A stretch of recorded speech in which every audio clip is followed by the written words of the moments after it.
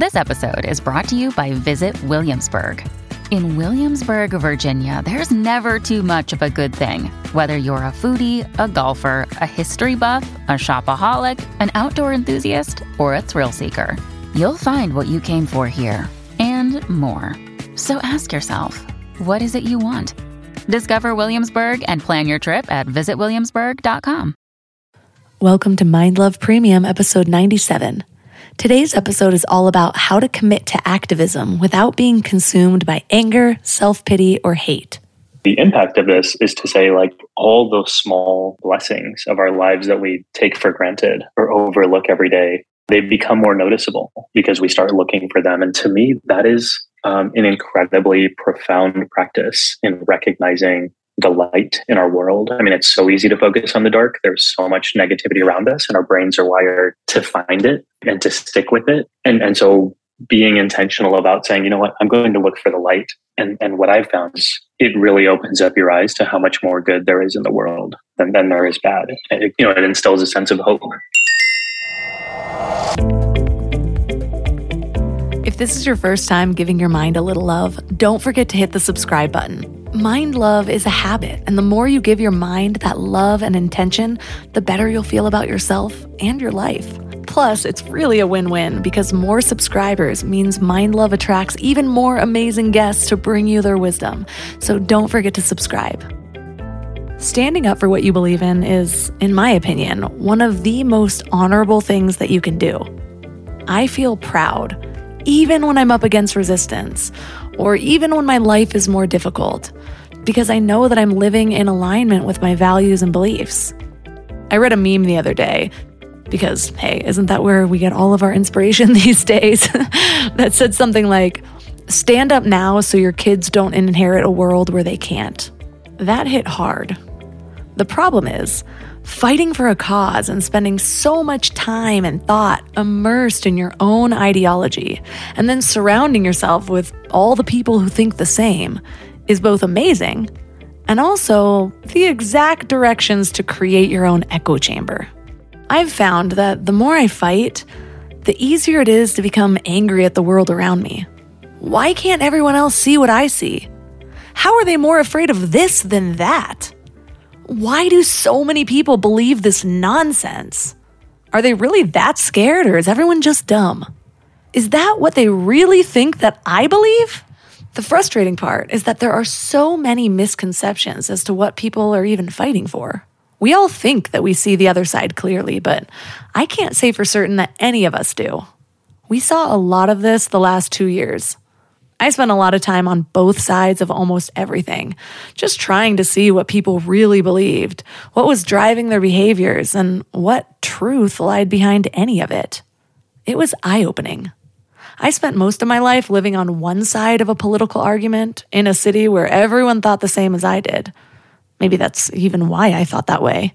What I found when I started exploring was that most of the talking points about what the other side wanted or what the other side believed weren't actually accurate at all. Each side warps what the other's motives are to make them sound like monsters, which is genius when you're driving a political campaign, but pretty terrible if you care about unifying people.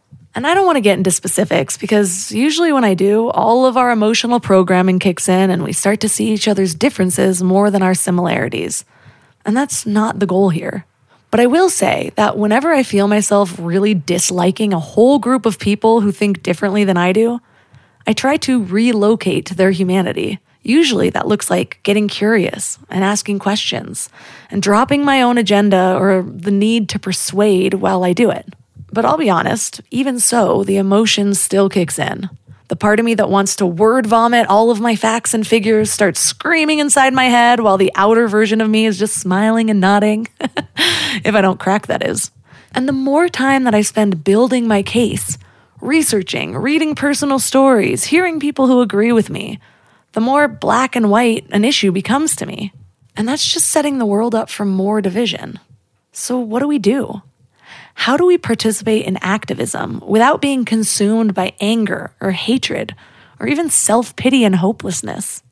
Well, that's what we're talking about today. And our guest is Dr. Simran Jeet Singh.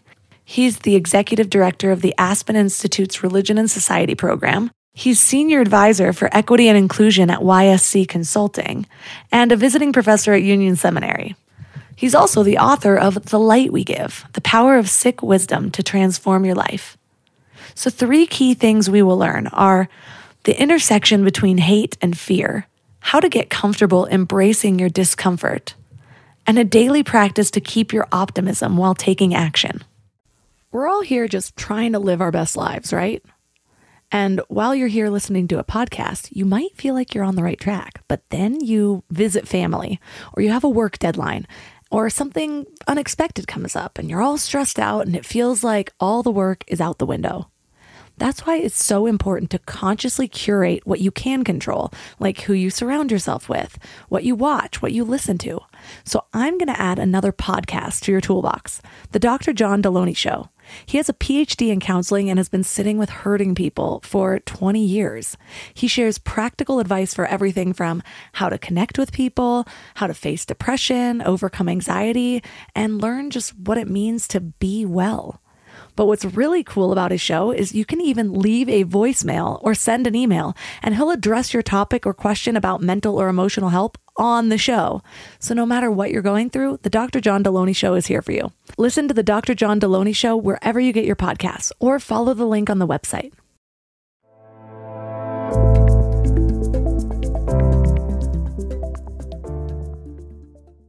And now let's welcome Simran Singh to the show. Oh, thanks for having me. Excited to be with you. So what's your story? What inspired you toward activism and then eventually kind of a more mindful approach to activism?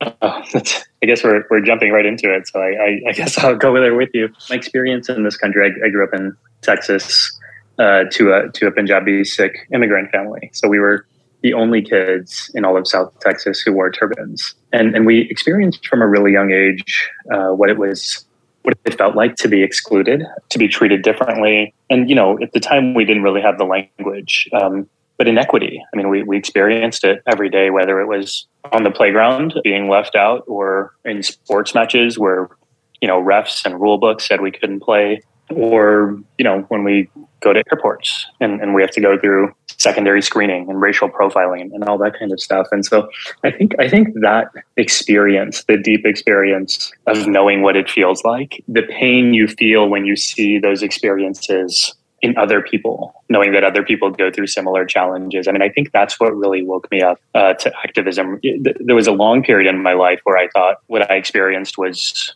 so different from everyone I knew. And in many ways it is. I always just thought of myself as isolated, that no one would understand what I went through. But as I started to get to know people better and learn more about the challenges they faced, I recognized it as a shared challenge in many ways. And that's really what drove me into activism and really focusing in on securing justice for everyone. I'm going to ask this question because I feel like the world has become so divided that people are just like strengthening their own talking points, that it's hard to see the other side sometimes. And one of the things that I hear come up from the people that are resistant towards even seeing that there's a problem here is that people say like, well, so many kids are bullied. And so I'm curious, how do you see the difference between like actual racist bullying or being bullied because of your culture or where you come from versus like I was bullied for years, like just by the cool kid who didn't want to think I was cool. I felt isolated. Like, what is the difference for those who don't understand? It's such a good question because I think in an ideal world, kids wouldn't face bullying. And so much of how we operate as a society and as individuals is to just create hypothetical aspirations out of context and just say, this is what we want. And there's something really beautiful about that. I mean, I love when we talk about our cultural values or our aspirations and really set our sights on those. I think that's really important. But I think there's also something really dangerous about not being pragmatic or practical about it. And to turn it back to your question, I was also one of these people who said, we need to eradicate bullying. Like we just need to get rid of it. And then I had kids and I'm like observing and paying attention more to how kids operate. And I'm recognizing what we all already know in our hearts, which is kids can be rough with one another. And bullying is not just because you look different. It might be the way you speak. It might be a disability you have. It might be, who your favorite basketball team is. I mean, kids find all sorts of reasons to pick on one another. And I don't think it's practical for us to say, as I said, and as I thought, we can get rid of bullying altogether. So then the question becomes, what's the goal? Like, what are we trying to accomplish with our kids here? And part of it, to me, is to help them see the kinds of people that they are and the kinds of people they can be.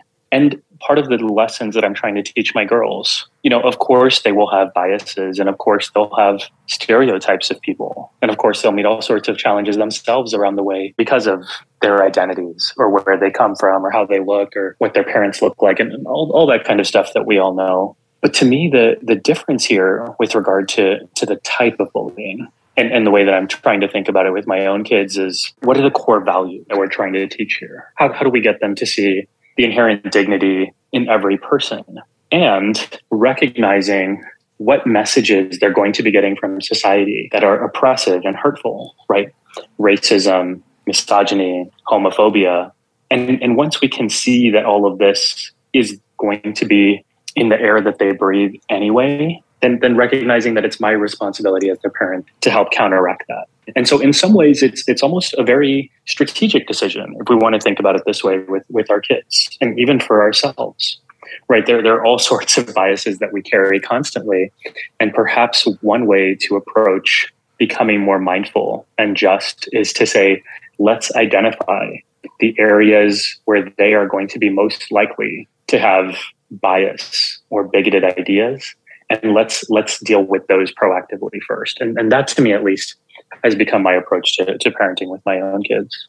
So a big part of it is not just like, how are they feeling because they're being excluded and they're being told that they don't fit in or whatever, but it's more like, what are they learning about reality right now? Like, what messages are being drilled into them because they're probably going to carry this along with them if they hear it often enough as well, right? Yeah, I think that's exactly right. And our inclination as parents and as teachers and as adults in general is to protect our kids from any kind of hurt. And I have that impulse too, right? Actually, I'll tell you, yesterday, my older daughter we were playing at the beach with a friend, and her friend pushed her off. They were jumping off the lifeguard chair onto a big pile of sand, and a bunch of kids were there and doing it. It's kind of a game that they play. And the other girl pushed my daughter, and my daughter landed face first in the sand, and she cried a little bit. And I mean, it was, as a parent, I was horrified, and my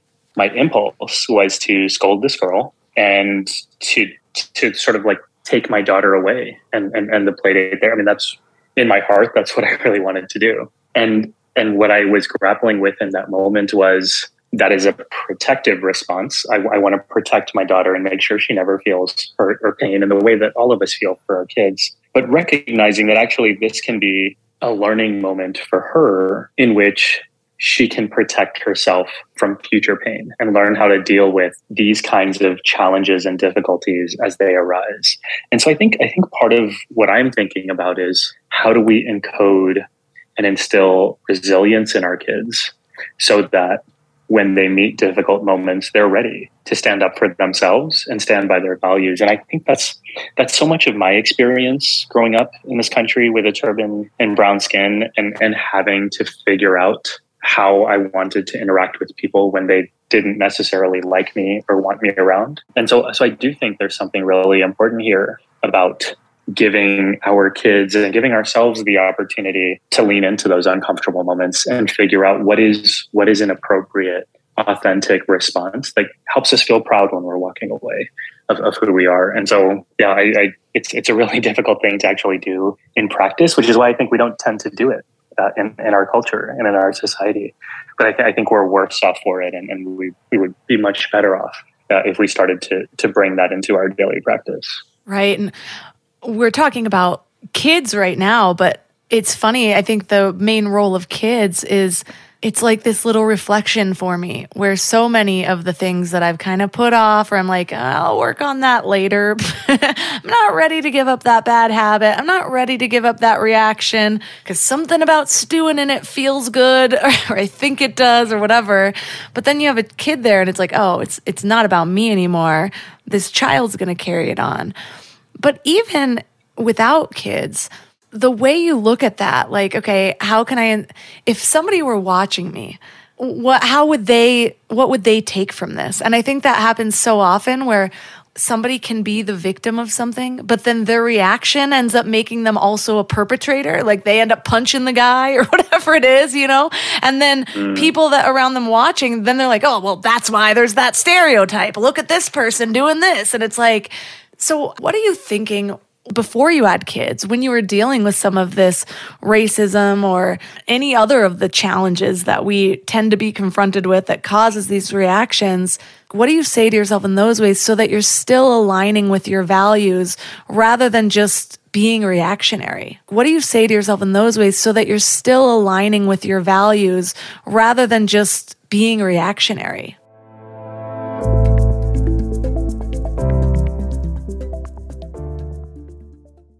This show is sponsored by BetterHelp. I really need to get something off my chest. Being a mom of a 3-year-old boy is really freaking hard, and sometimes it has me questioning my sanity. But then he'll grab my face and call me his sweet little mama. Yes, that's a real thing he says, and it will all melt away until I break his banana. I thought I was done with emotionally abusive relationships, but nope. We all carry around stressors, big and small, and when we keep them all bottled up, it can start to affect us negatively. Therapy is a safe space to get things off your chest and to figure out how to work through whatever's weighing you down. For me, just talking things through is hugely helpful, but it's so hard finding friends and family that are unbiased or non-judgmental. And therapy isn't just about dealing with major trauma, It's about learning healthy coping mechanisms, setting boundaries, becoming the best version of yourself. And BetterHelp makes it super convenient too. Everything's done online so you can fit therapy sessions around your schedule. Get it off your chest with BetterHelp. Visit betterhelp.com/mindlove today and get 10% off your first month. That's BetterHelp, HELP.com/mindlove. I'm constantly sharing with my clients to stop searching in life and instead start aligning. It's true with purpose, with relationships, with higher versions of yourself, and it's also true for hiring. The best way to search is actually just to match with Indeed.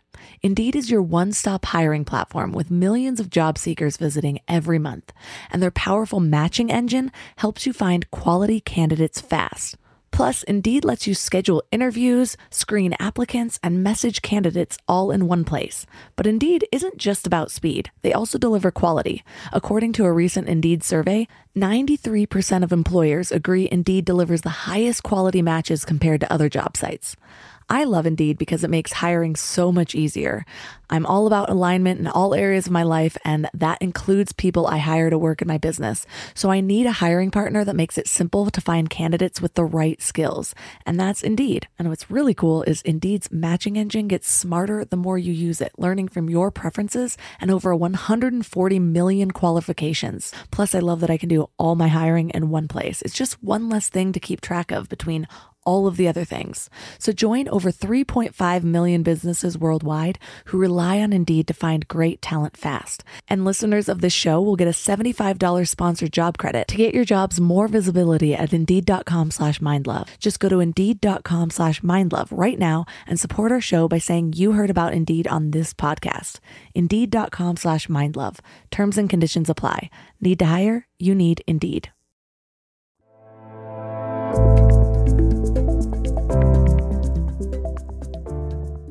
What do you say to yourself in those ways so that you're still aligning with your values rather than just being reactionary? Yeah, I mean, I'll tell you, it's been, for me at least, years of practice, decades of practice. And I still wouldn't say that I'm perfect at it. I mean, far from it. There are often moments where people say things to me or do things to me, and I don't walk away feeling proud of how I responded necessarily. So it that's to say, this is a constant practice, and it really is practice. But I'll tell you, the experience I had when I was younger really informs my approach. Because, when I was younger, I remember actually the first time someone called me a terrorist. It was a soccer referee who wanted to search my turban because he said I probably had bombs in there. And I was a kid and I didn't know what to do. And I really wanted to play with my team. And so I just let him search my turban. And I hated myself. I mean, I'd never let anyone touch my turban before. It's not something I do now. I just was really disappointed with my passivity in that moment. And I thought about it for weeks. I mean, several weeks. I think part of what I was experiencing in that moment was recognizing that giving in to people's racism is not going to make me feel good. And then about a year later, a basketball teammate of mine, we were playing in the locker room after practice one day, and he pulled off my turban, and he made some racist joke, and I knew he was kidding, but he pulled off my turban, and I got upset again, and I started thinking about my promise to myself that I wouldn't be passive anymore. And I just started punching him, and it turned into like a real fight, and it was serious, and our teammates eventually separated us. But I remember walking away from that, and again, not feeling good, and it was such a strange experience because here I was, like a 12-year-old at this point, and I've basically taken the two options that I had available to me. Right, it was fight or flight, and I did both, and neither of them left me feeling good. And I knew in my heart that there had to be another way of dealing with these situations. One that I didn't walk away feeling upset or disappointed or more frustrated, but one where I felt proud of how I walked away. And so part of the experience for me was trying to figure out what this third path looked like. And I think this is something that we're all struggling with right now. How do you sincerely engage with the difficulties of our world when they feel so immense and overwhelming and intense? I mean, it's really tough. And I think we have to go beyond our instincts to either fight or to give in and really figure out how to sincerely engage in ways that make us feel like we're giving what we can of ourselves to ensure that our values are aligned with our behaviors. I think that's something that's really been important to me for walking away with satisfaction rather than frustration. And also to ensure that we remain committed and steadfast to reducing the suffering of people around us, right? So to me, and this is part of Sikh philosophy, it's about developing ourselves internally, strengthening our ethical fortitude, our mental fortitude, so that we can meet each moment with the best of who we are. And also it's about remaining clear about our own commitment to one another so that when it feels easy to walk away, we don't, because we feel bound to one another and committed to reducing each other's suffering. So I think that's sort of a overview, I guess, of how I've come to this point. It's really drawing from different spiritual traditions, particularly my own Sikh philosophical tradition. But it really has changed my experience of dealing with all the ugliness in our world, and there's a lot of it, and it's really easy to get caught up in it and to be down and feel dark all the time. But I think there's this approach that I've been grateful enough to receive has given me an approach that really works well, at least for me. Yeah, because you're right. One of the things you said in your book is that we tend to either ignore or agitate the problem. So we just give in and just let this person be a bully, or let the government do this, or, I was going to name specific examples, but I know it's going to divide, so I'm going to leave that out. Or we agitate it, we fight, or we aren't aligned with those values. And so what do you recommend doing? How do we really get in line with those values when it comes to an issue that is meaningful and important, and also we're very affected by? What is your process for sitting down and saying okay, well, how do I want to show up for this? And then actually finding the avenue where you can make a difference rather than just posting memes on social media 3 times a day. Yeah. It's so true. That's exactly where we end up. And it's part of why we feel, I think, so disillusioned, because that's our default mode. And we know deep down that we're not actually doing anything, right? If we're posting on social media or we're announcing something to our friends about our political views, but not following through with action. We know that's hypocrisy. We know we're hypocrites. We know that we're part of the problem, but we're not really able to figure out how. And I think part of it is because it's so counter to what we have in our culture, right? Like culturally, I was just talking about this to a friend today. Culturally, we don't really learn values. I mean, where would we? I mean, we don't learn them in school. I didn't. I grew up in Texas at public school. It wasn't something we really talked about.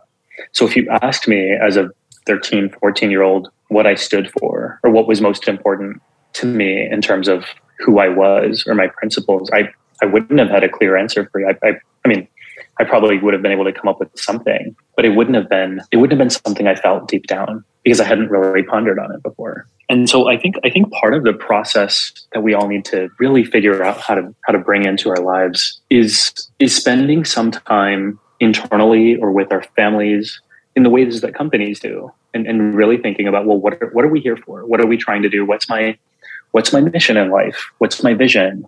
What are my values? And these can change from time to time as we evolve, just like companies evolve, right? Like things change, life changes. That's great. But the values that really drive us, they're at the core of our being, and we need to spend some time introspecting. And part of the benefit of doing this is not just articulating what's most important to us, but also having that clarity in mind. And, part of what I describe in the book, and, this is true for my lived experience, the clarity of the practice of articulating values. What that means is in difficult moments, you really can reflect on, hey, what's my compass? Like literally, we talk about a moral compass. Like how do I make this tough decision? And there are all sorts of moments in life where, and especially with racism and hate that I've experienced, like there is no perfect answer, and you have to figure out how to do the best you can. And so I think step one, articulating and identifying one's core values after a reflective process is really powerful. And then the next step that I would recommend, and I think we don't do this either culturally, is to give ourselves daily practices, right? So whatever someone defines as their values, if honesty is one of your values, then what is one thing you are going to do every day to practice honesty? If gratitude is one of your values, what is one thing you'll do every day to practice gratitude? Because I think, I mentioned this in the book too, we live in such a way that we expect ourselves to be perfect when difficulties arise, but we've never really been exercising those muscles. And I have found that people who have been exercising those muscles, and this is especially true in the hate crime work that I've done and worked with victims, I found this over and over again. When you're working with communities who have practiced daily how to live with love, then it's very natural for them to respond to hate with love. And for the rest of us who haven't been practicing that, of course, we wouldn't be ready or find it in our hearts to meet hate with love because we haven't been building it. And so to me, that's really the next critical step after identifying the values. It's daily practice. All of this is really simple. I don't think I'm breaking any news when I'm telling people like all you really need to do is figure out where you want to go and then start getting there. But there is something I think really important about connecting the dots when it comes to values in a society where we're not really talking about these kinds of things, at least not often enough. Yeah, I find that I've never learned about values until I started a journey of self-help.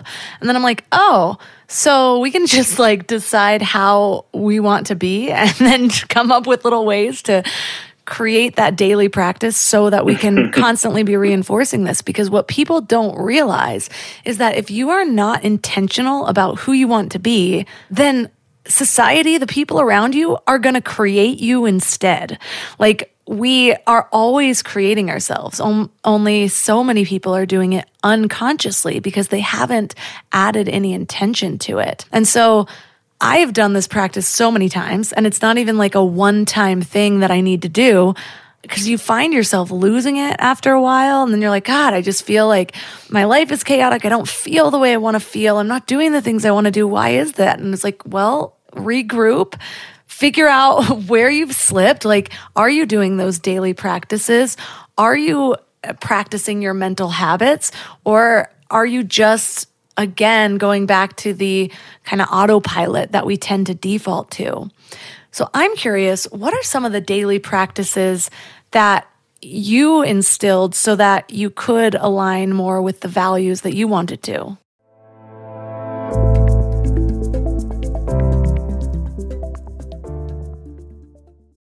When you need mealtime inspiration, it's worth shopping Kroger, where you'll find over 30,000 mouth-watering choices that excite your inner foodie. And no matter what tasty choice you make, you'll enjoy our everyday low prices, plus extra ways to save, like digital coupons worth over $600 each week. You can also save up to $1 off per gallon at the pump with fuel points. More savings and more inspiring flavors make shopping Kroger worth it every time. Kroger, fresh for everyone. Fuel restrictions apply.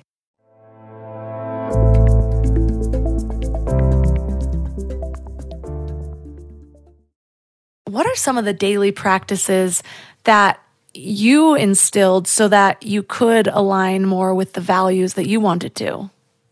Yeah, I mean, I'll just first agree with everything you said. And like you, so many years of my life passed where I didn't realize that we really could shape who we become. And of course, it sounds silly in retrospect because of course we can.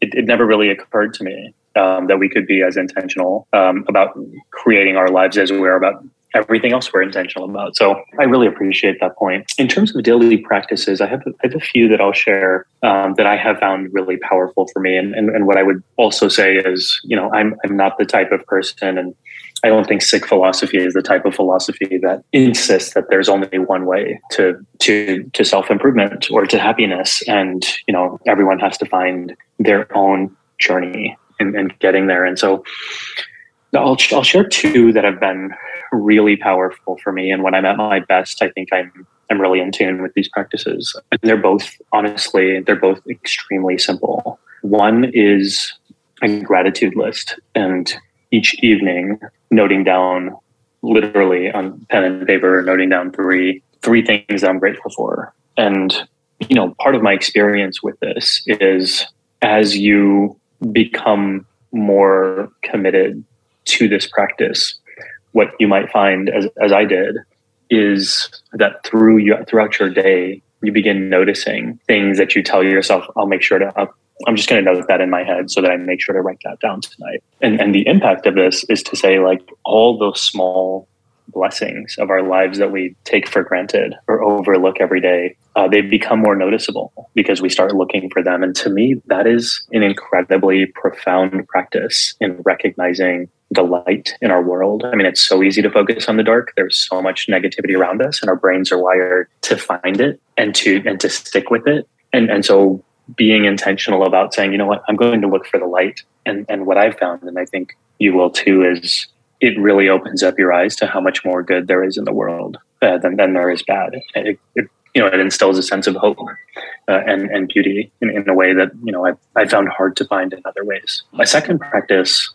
that's really been transformative for me, also really simple, and that's take 10 seconds every day to notice the humanity in somebody that you're interacting with. And it doesn't have to be stated out loud. It doesn't have to be corny where you say something deep to them. Like it could just literally be seeing someone walking down the street and thinking about them and their family and where they're coming from and what their lives might be like. I think that to me, it does a few different things. One is it helps you see the world in a much bigger way, right? Rather than having the narrow, egocentric view that's just limited to our own lives, helping to get some perspective and recognize the world isn't just about you. And there's some humility and some graciousness in that.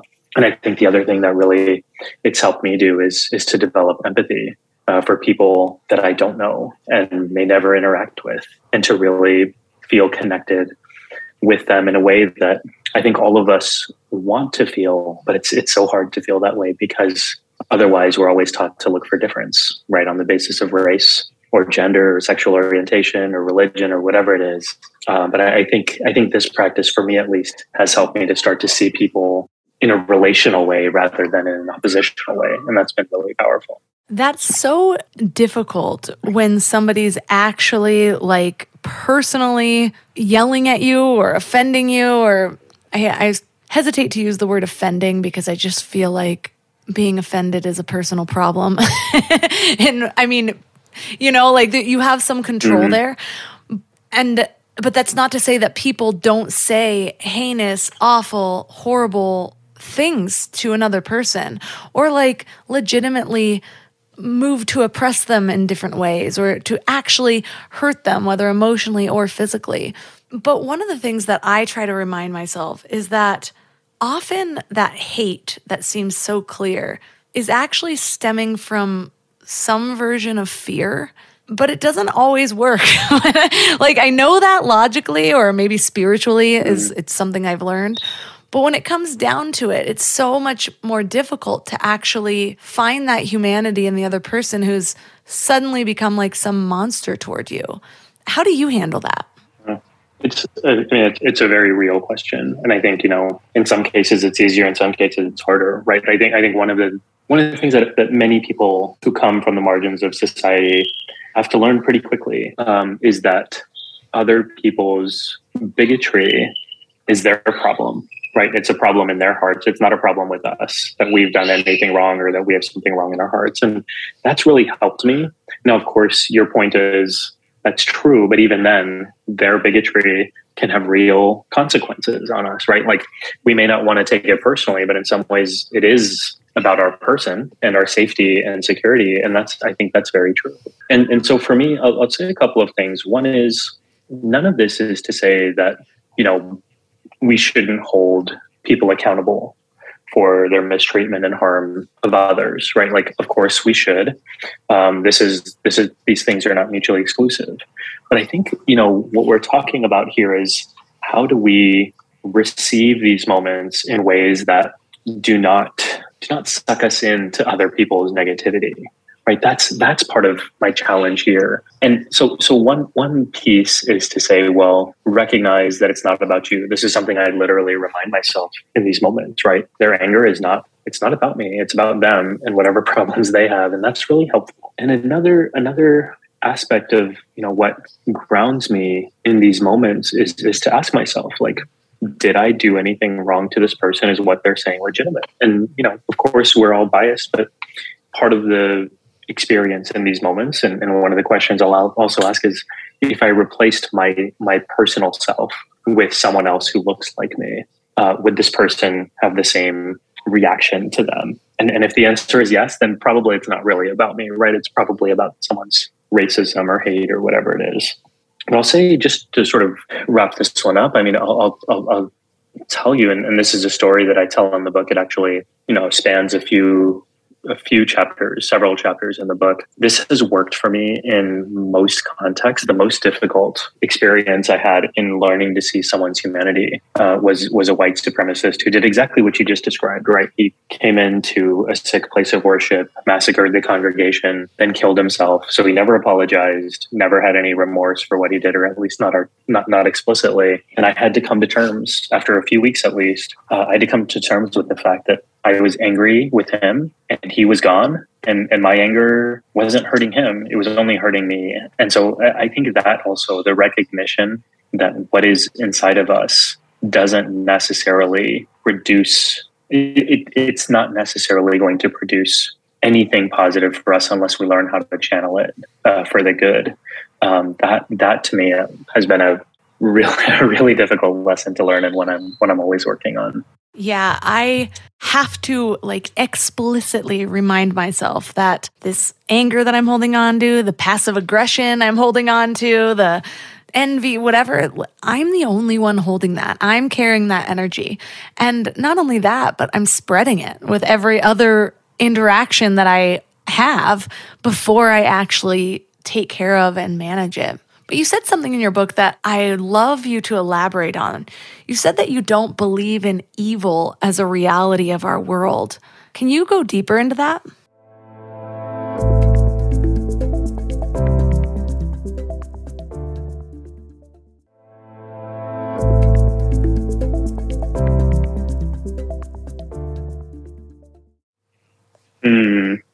Yeah, this is one of the teachings in Sikh philosophy that I find myself really attracted to.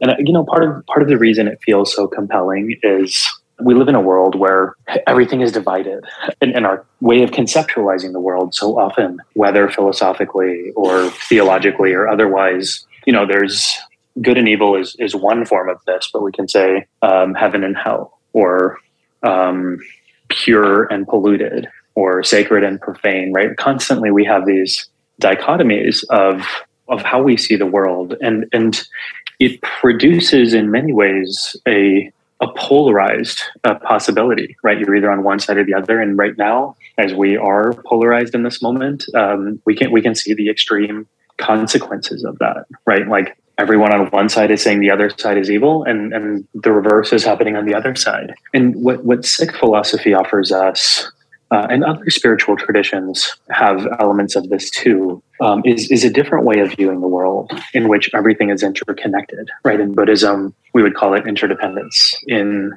Sufi mysticism, we would call it wahadat al-wujud. You know, there are different terms and different traditions, and part of what I have really appreciated is the opportunity to think a little bit differently in a way that does not, in my view at least, create artificial binaries and even endpoints on where we are, who we are, but to really offer an approach where we say, you know what, our starting point is divinity. Like we all come from the same source, and if we're all from the same source, then who are we? Like what sense does it make to try and say that something is good or bad? You know, in Sikh philosophy, the teaching is it's almost like at an atomic level, divinity is infused in every aspect of this world. And so if that's how you come to view the world, of course, you know, you would care for creation in the way that you care for one another, because it becomes an act of worship, right? Serving one another becomes a way to express gratitude for everything you have. So there's some really beautiful practical implications. But I think even at a philosophical level, being able to take a very simple logical position of saying, well, if divinity is the source of this world and everybody is created from it, and it doesn't even have to be a religious or a theological view, right? If there's a single source that created us all, if we're all composed of the same material, then there's something that binds us all together. And that way of looking at ourselves and one another produces a different relational possibility that I have personally found to be both sensible and more sensible than the dividing up, but also one with real implications for how we are then able to interact with one another in more humane ways, rather than simply saying this person is rotten and throw them in jail and who cares how they're treated, or these people are inferior and we are justified to enslave them because of their skin color or where they come from or whatever. So to me, it just presents a different possibility with much more humane outcomes for all of us. Yeah, it's kind of lazy to just categorize somebody as evil, because it really is just taking the humanity away from them. And it is so difficult in practice, though, because I remember actually it was in the beginning of 2020, the world was shutting down, and I had just decided, okay, I'm not going to get involved in all of the arguments everyone's going to get involved in. I'm going to focus on helping people feel better and trying to decrease the division that's just increasing everywhere else, it seems. And I sent out an email about how, there's no right or wrong, that kind of the dangers, basically what you were saying about viewing things as right or wrong. And people pushed back against that. They had such a difficult time. They're like, what do you mean? How do you say there's no evil in the world when pedophilia exists, for example, or whatever? And it's I don't even really fully know how to answer that. All I know is, what good is it doing me in this moment to view things from that perspective? Whereas it takes away control, because then it's just this big force that's greater than me versus, and I'm not saying it can solve all the world's problems though. So, but where is that balance? Where's the balance of deciding okay, yeah, this isn't a helpful perspective, but then grappling with this concept that's just kind of hard to wrap your head around, knowing what goes on in some areas of the world.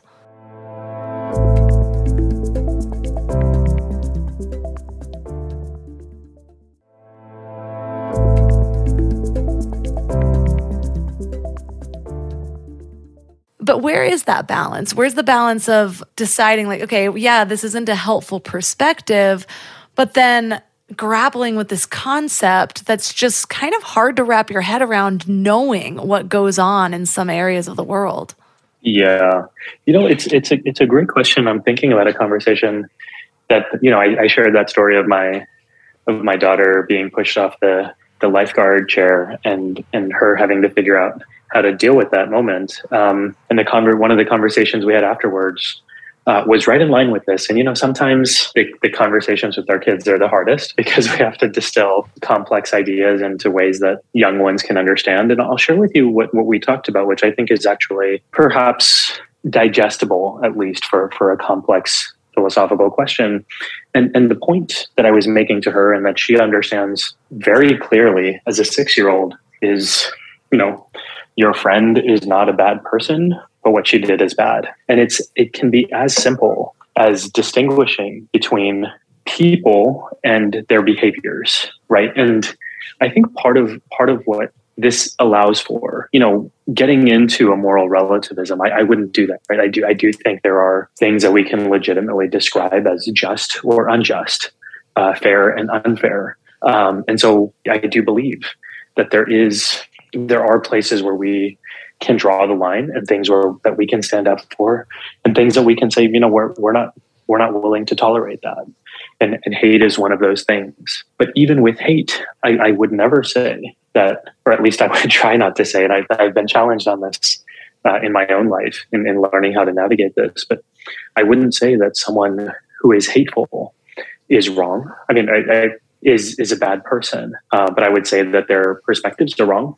I would say that their socialization is wrong. I would say that what their behaviors are wrong, and that we need to deal with all of those. And if we don't, then more people will be harmed. And so I think to a degree, and I don't think it's overly simplistic, it's being able to separate the innate humanity that exists in all of us, what many spiritual traditions refer to as light, right? We all have a light that is constantly glowing inside of us.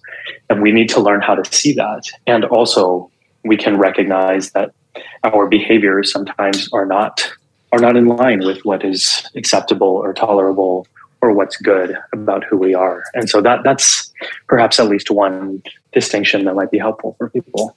I love the way you phrase that. Just, we do all have a capacity for light. And unfortunately, if we're not intentional about it, I feel like that light can just be dimmed over time, whether we're criticized or we are oppressed or we, just get kind of pushed back or pushed down by life sometimes. And so we have to kind of make that choice to see ourselves that way. Or as you put it in your book, we have to enter into the life-changing realm of selfless, unconditional love. And you make the point that we all carry a greater capacity for love than we realize. But I'm curious, how do we open ourselves up to it? And what does it look like in practice?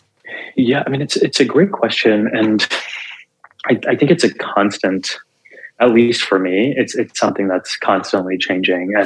And part of that has to do with my own life situation and the challenges that I'm facing. And I honestly, it's especially parenting, where you have these kids and parenting is hard, and you love your kids and you learn along the way that love can take different forms, right? Like sometimes it can be cuddling and sometimes it can be discipline. And so for me, there's some nuance here with regard to love and practice, which is trying to figure out how to not just make it a daily practice, which we can all do. And I think we could all ask ourselves that question, right? What is one thing I will do each day to be more loving? Maybe it's a compliment to a colleague. Maybe it's a gift for a neighbor. Maybe it's something, a story that you're trying to read about a different culture so you can be more empathetic, right? Like those are easier. And we can think of those on our own. I think what becomes harder, and what I would challenge people to do, is to start expanding what love looks like in their daily life, so that it's not just the easy, soft, relational pieces, but also, for example, what are you doing to make the world more just today, right? Like that is a practice of love. What are you doing to hold someone in power accountable for the way they mistreat other people? Like that's also love. And so I think those different ways of asking that same question can not just help us grow our love through our daily practice, but also can help us broaden what our experience of love is so that it becomes part of every facet of our life, not just the soft feel-good moments. I love that. Again, so much comes back to like these choosing who we want to be, because so often the way we handle other people's hate or our oppression, and I feel weird saying that because I know that I'm just this white girl on the other end of the mic. I don't really know oppression, but I just mean collectively, because I'm sure we've all felt it in certain ways, whether it's a choice that you made and now you're not allowed to do certain things because of that choice or whatever it is, or it's something deeper where it's just like who you were when you were born and how people respond to that person, which is a whole different beast that I have not had to deal with. But so much of what we do is just reactionary. And so I don't blame anyone. It's survival mode. You know, you're triggered emotionally, you're offended, you're actually being told that you're not worthy or whatever it is. And so it's hard not to respond from an emotional place. But as with so many things, we have to decide who we're going to be, regardless of how anyone else is toward us, regardless of how the world around us is. And we don't need to compromise that goal for ourselves or that vision that we have of that true self. Because if we do compromise, then that becomes our belief. Our belief becomes aligned with what we're being told that we are rather than who we actually are. So thank you so much for bringing such a loving perspective to a tough topic. And for listeners that are interested in learning more about you and your book, where is the best place to connect with you online? Oh, thank you. So the book is called The Light We Give, How Sick Wisdom Can Transform Your Life. And it's available everywhere books are sold. I always support local bookstores when I can. So that's where I would urge folks to go. I'm on social media way too much. I'm on Twitter as Simran, Simran, and on other platforms as SikhProf, SikhProf. So thank you for having me on. It was a really thoughtful conversation that's, even for me, just putting different pieces of life together and into perspective. And I love your emphasis on being proactive about shaping the people we want to become. I believe we have that opportunity. And you're right that so much of what we do every day is in reaction to what's happening. And we're reacting to emails that come in our inbox, and we're reacting to how people are talking to us at the store, and being a little bit more intentional about who we want to become. I mean, that could, even just a little bit, could go a really long way. So really appreciate that. Thank you.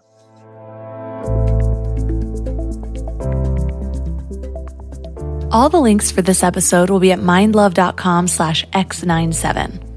Your challenge for this week is to do a little of that gratitude practice that we talked about. I haven't made a gratitude practice a challenge in a while, and it honestly should be something that's a part of all of our daily lives. It is so helpful. I'll be honest, my gratitude practice slips sometimes, but I also know that I can feel it when it does.